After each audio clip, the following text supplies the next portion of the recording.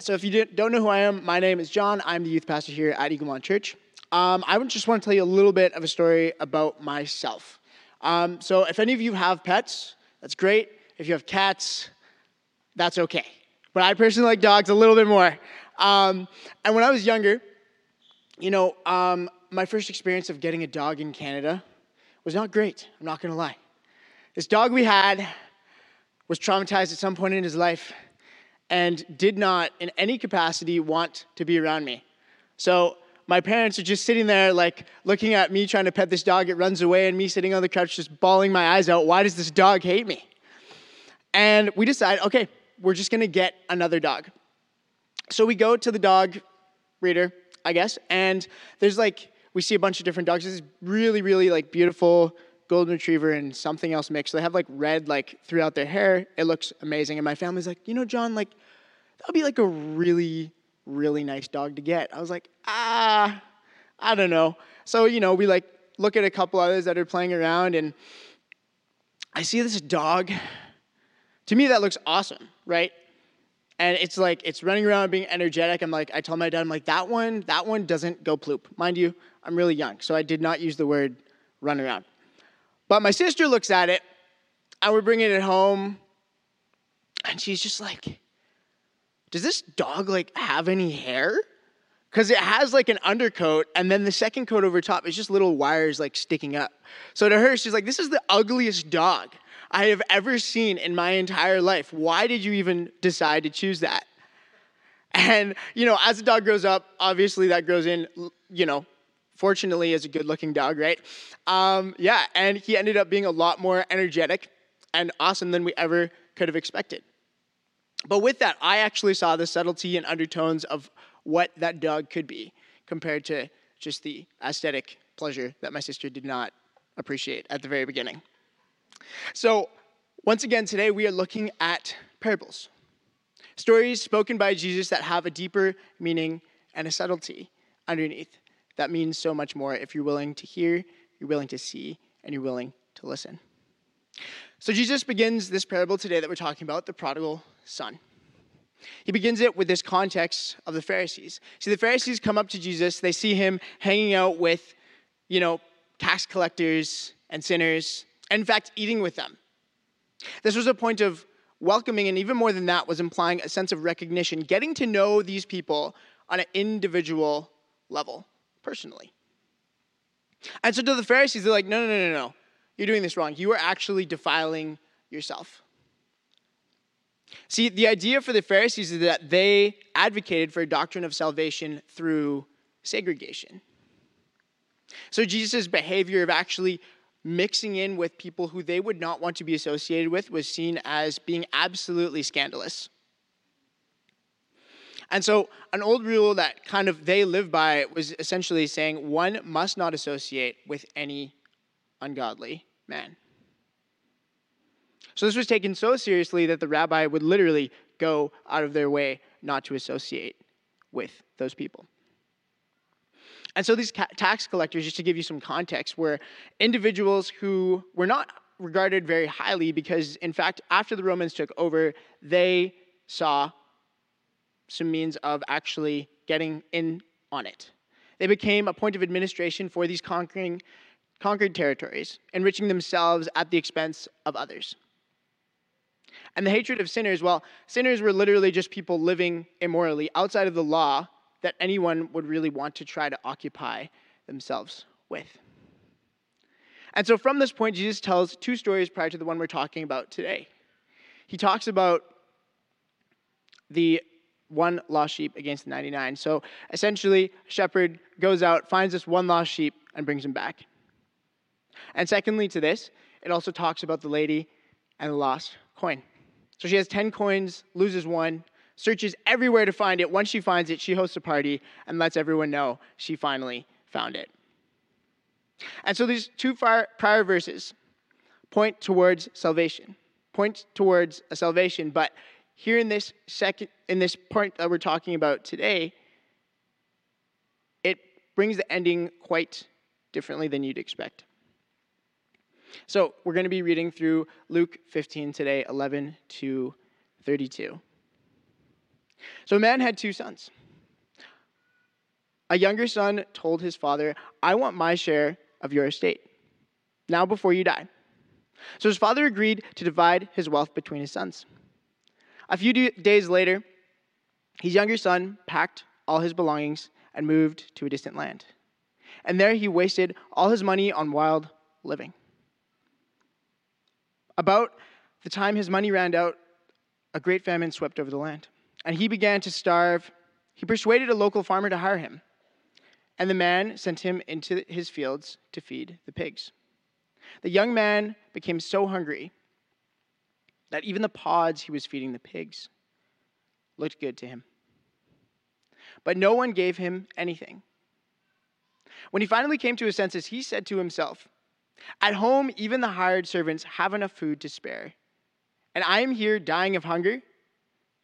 I will go home to my father and say, Father, I have sinned against both heaven and you, and I am no longer worthy of being called your son. Please take me on as a hired servant. So he returned home to his father. So we're just going to stop there, and we'll continue on later on. So within this parable, we see that there's many different subtleties that Jesus is trying to bring up. And through this parable, even though it's called the prodigal son, I might even dare to say that actually, the prodigal son isn't the center of it all. So here we begin with a family, a father and his two sons, both sons living on the land, helping out, have grown up and working. And the younger son decides to say, hey, I actually want my inheritance early. So firstly, we need to note that because he wasn't the older brother, he actually didn't even receive as much as his older brother. So he's like, man, I don't think I'm going to get enough anyways, so we're just going to take it all now. But secondly to that, inheritance was only actually brought on once the father died. So by prematurely asking, he not only disowned his father, but was practically saying, hey, I wish you were dead already, so I want your money. I don't want anything to do with you, so can I please receive it now? And so the loving father that he is decides to give his son the inheritance. And so after receiving the money, he goes off into a distant place where nobody knows his name outside of anything that he knew, and decided to live completely wildly. And to some of us who may be moving out of the house soon, we might be like, yeah, I'm so ready for that. But at the same time, the choices that he made were different from hopefully what you would do. Because he went somewhere where no one knows him purposefully. He went somewhere he could do whatever he pleased, and even farther than that, he went somewhere where he had no fear of being recognized.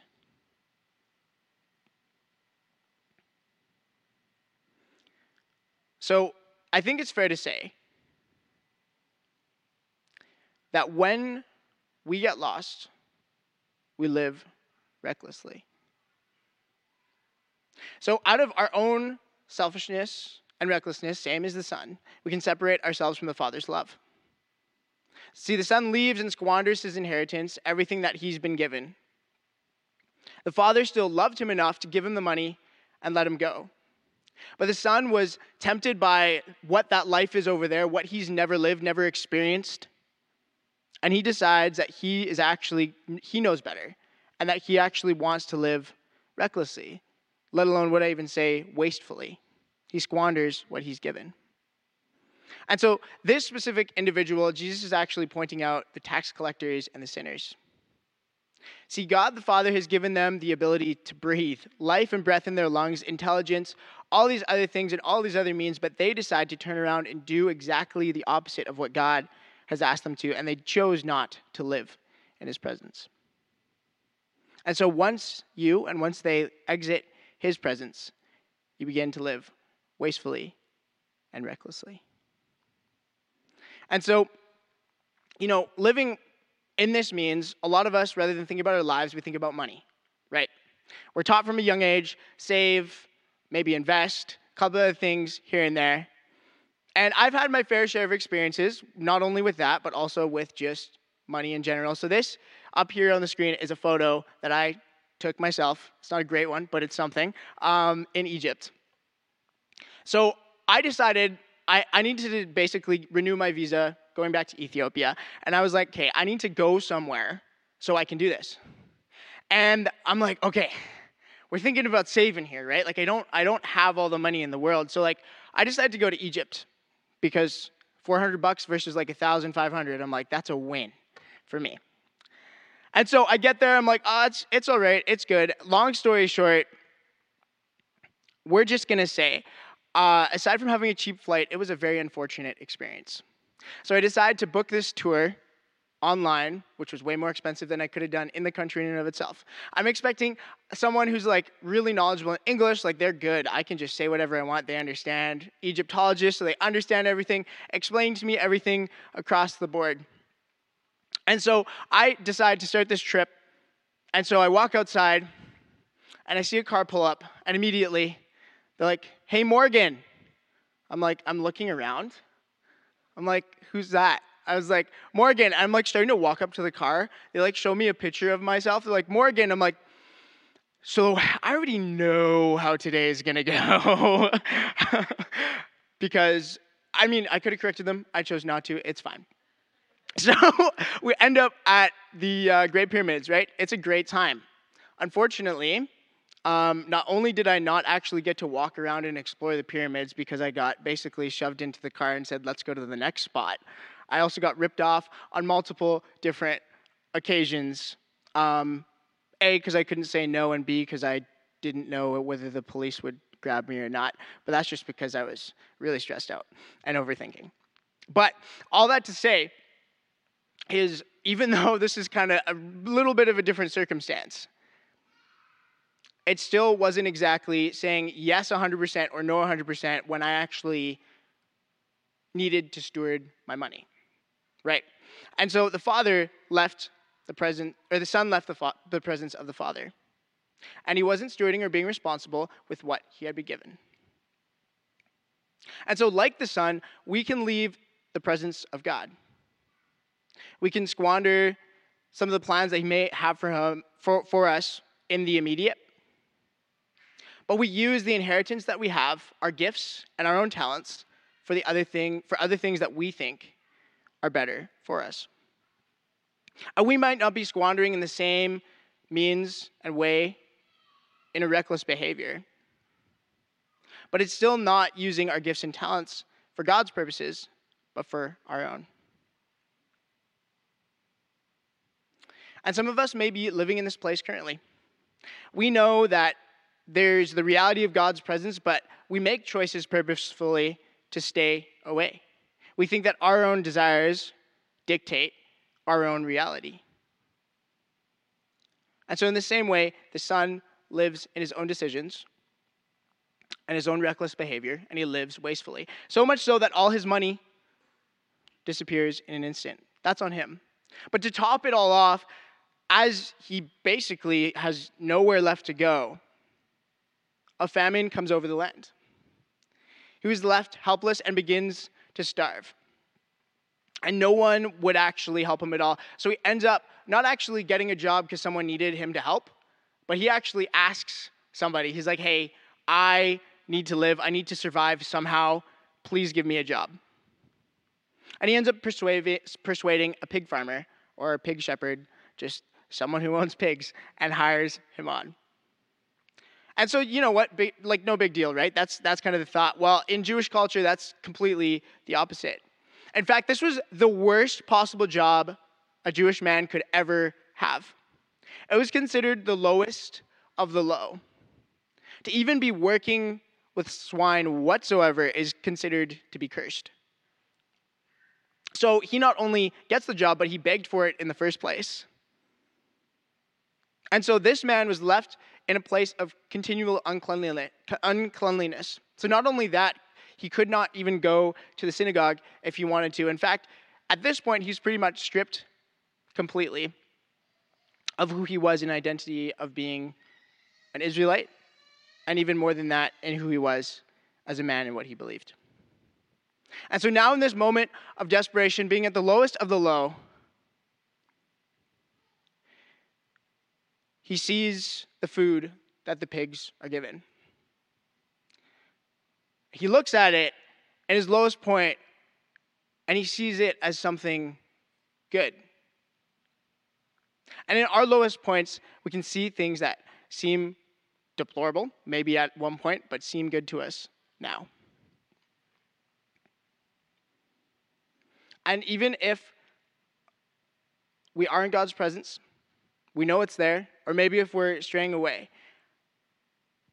sometimes we get to such a point that these detestable things seem as good.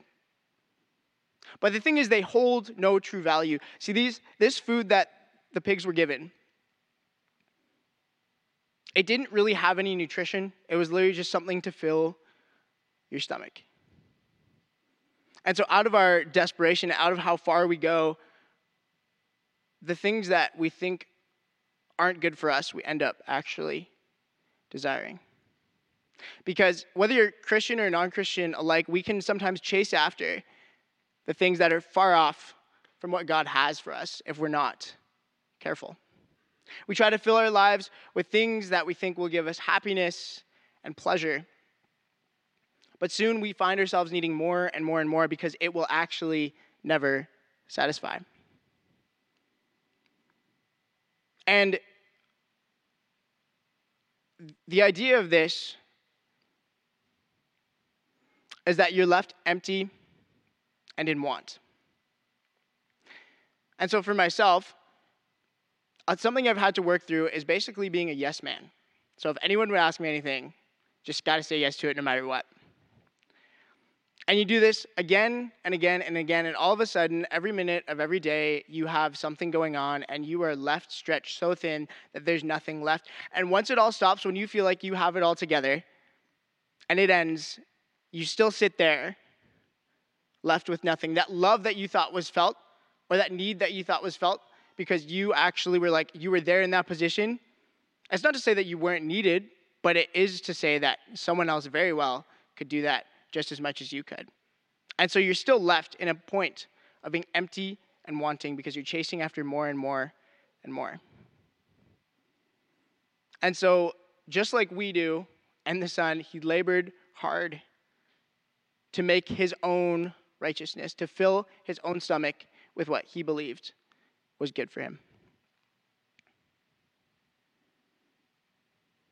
And so in the midst of this pain, this doubt, this regret, anger and shame, and being in a place that he never expected himself to be, the Son came to his senses. He arrived to himself. He recognized a need. He looked at his position, his place, his health, his wealth. He needed a change. He needed repentance, forgiveness, and grace. But here's the thing, a lot of the times we're just like, man, we need to get someone to get there. We need to tell somebody to get them there. I can do it myself. But here's the thing, no one forced his hand to change. It was a point of himself recognizing the state that he was in. And this is what it says. When he finally came to his senses, he said to himself, at home, even the hired servants have enough food to spare. And here I am dying of hunger. I will go home to my father and say, Father, I have sinned against both heaven and you.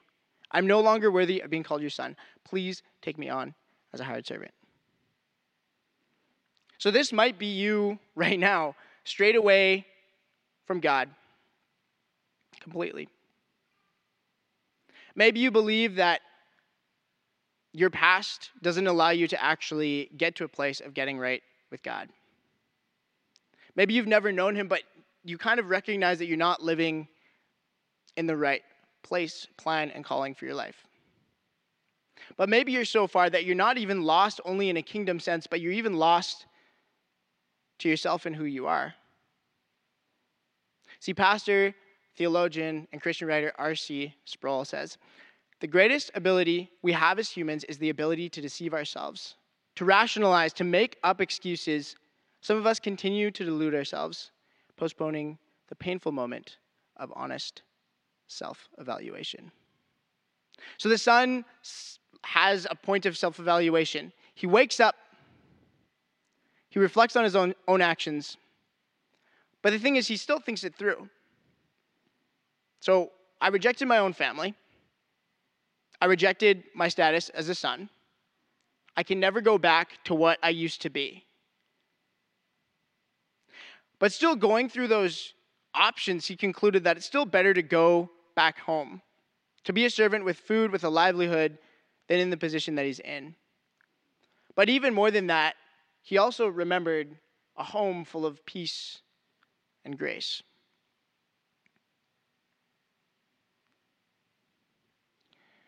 And so in this statement he makes, he says, "Father, I've sinned against both heaven and you. I'm no longer worthy of being called your son."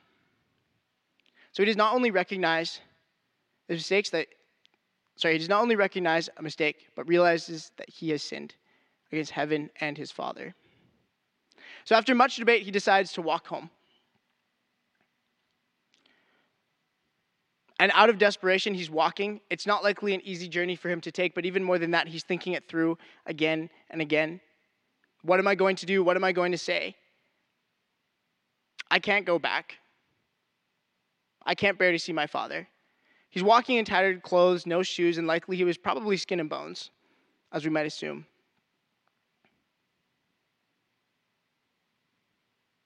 And you might feel like this, son, like you're too far gone and you can't come back. And you've convinced yourself that you're not worth it. You feel like it's too big of a jump. But here's what happens when you decide to walk back. So he returned home to his father, and while he was still a long way off, his father saw him coming.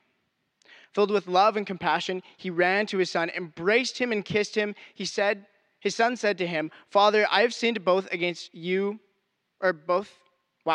you and heaven, and I am no longer worthy of being called your son." But his father said to his servants, "Quick, bring the finest robe in the house, put it on him. Get a ring for his finger and sandals for his feet, and kill the calf we have fattened.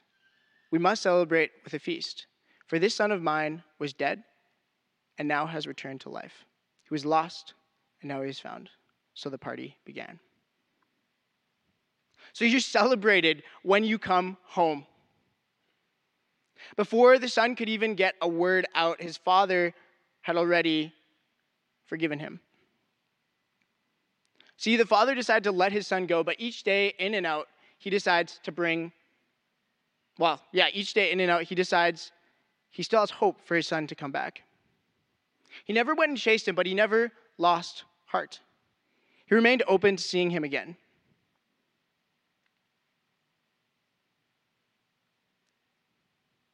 And he never looked at the son and thought that he should just discipline him or anything like that. But he continually looked for a figure far off in the distance. And so when the father did see this, he ran. Now, culturally, dads would not run. Okay? So the idea of this is that they had like big robes and everything like that. So if they did, I think it would look a little bit like wearing a dress. So essentially, dads would not run, but culturally, he did the exact opposite because he loved his son so much that he just needed to see him. And so first, his father kissing him, even before the son said anything, was not only a sign of forgiveness and affection, but was also recognition of who he was. And so he bestowed and renewed life on the son. And so the robe represented a mark of honor. The ring signified a transfer of authority and being placed back in the family. And the sandals represent the freedom that he's given. And so the son coming with nothing receives everything. And to top it all off, he was also given a fattened calf. Only bred for celebration and important occasions. And the same thing is done for you and me when we decide to come home to Jesus.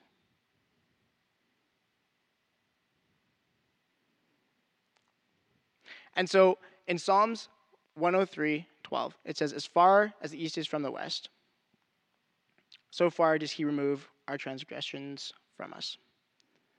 And so the Father is here waiting for you with his arms wide open and willing to welcome you in.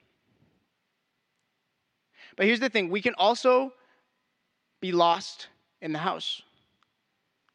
In the midst of the celebration and everything, the older son comes back and he's told of everything that's happening by a servant. And so the older brother was angry and wouldn't go in. His father came out and begged him, but he replied, "All these years I've slaved for you. I've never once refused to do a single thing you told me to. And all that time, you never gave me even one goat for a feast with my friends.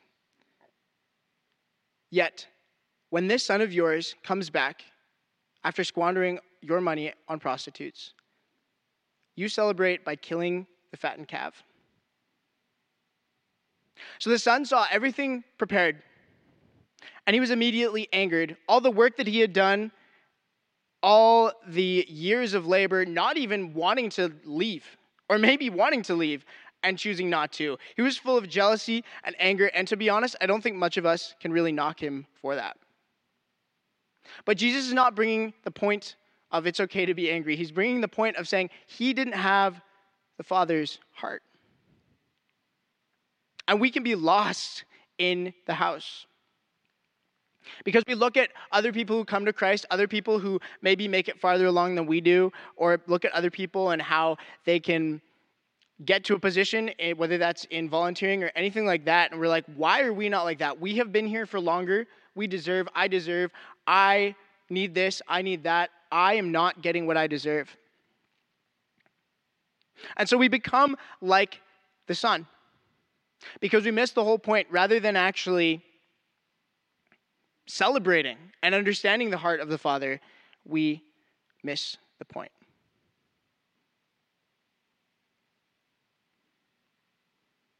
And so the Father says to his son, says, "Look, dear son, you have always stayed with me, or stayed by me, and everything I have is yours.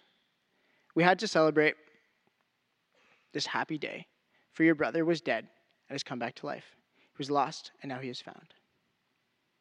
So the reaction of the Father is not to scold even the older brother, but is to show him his heart and his love. And everything the Father had, in fact, the older son had all along, but he didn't realize it. He missed the privileges he had and looked towards that person going away and coming back, not looking at what he had, the privileges he had, and saw that blessing and actually celebrated by having them back in. And so the lost is found, and death is now found alive. So you may be processing this all and deliberating whether you're going to give it all up and then come back again. That's not what I'm saying. Maybe you're on the run, running away from God, living in excessive waste. Maybe you're deep down so hurt that you don't feel like you can actually come back. But here's the thing, God is there with his arms wide open. So I have a question as we're going to close today. Where is your heart? Are you like the older brother who chooses to stay and look back at his brother coming and become bitter and angry and not even want to celebrate because he misses the whole point of somebody actually coming home and being part of the family?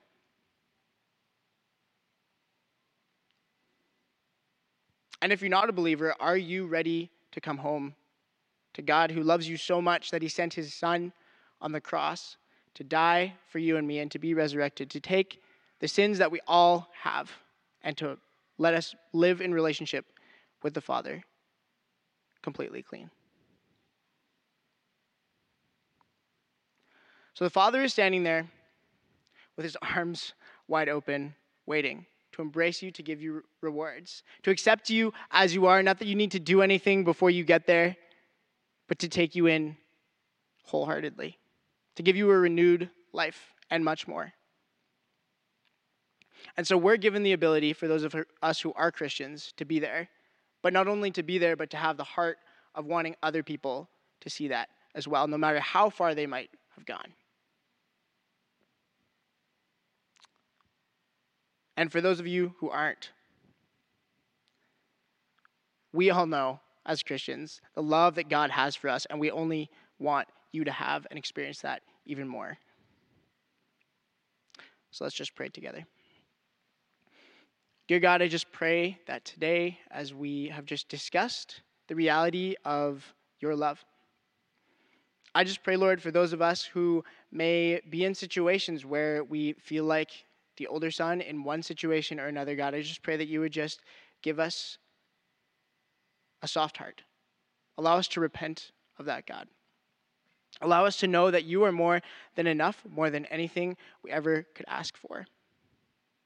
And allow that to be enough to see past all of our own human understandings, our human wants, but to see ultimately the heart that you have for us.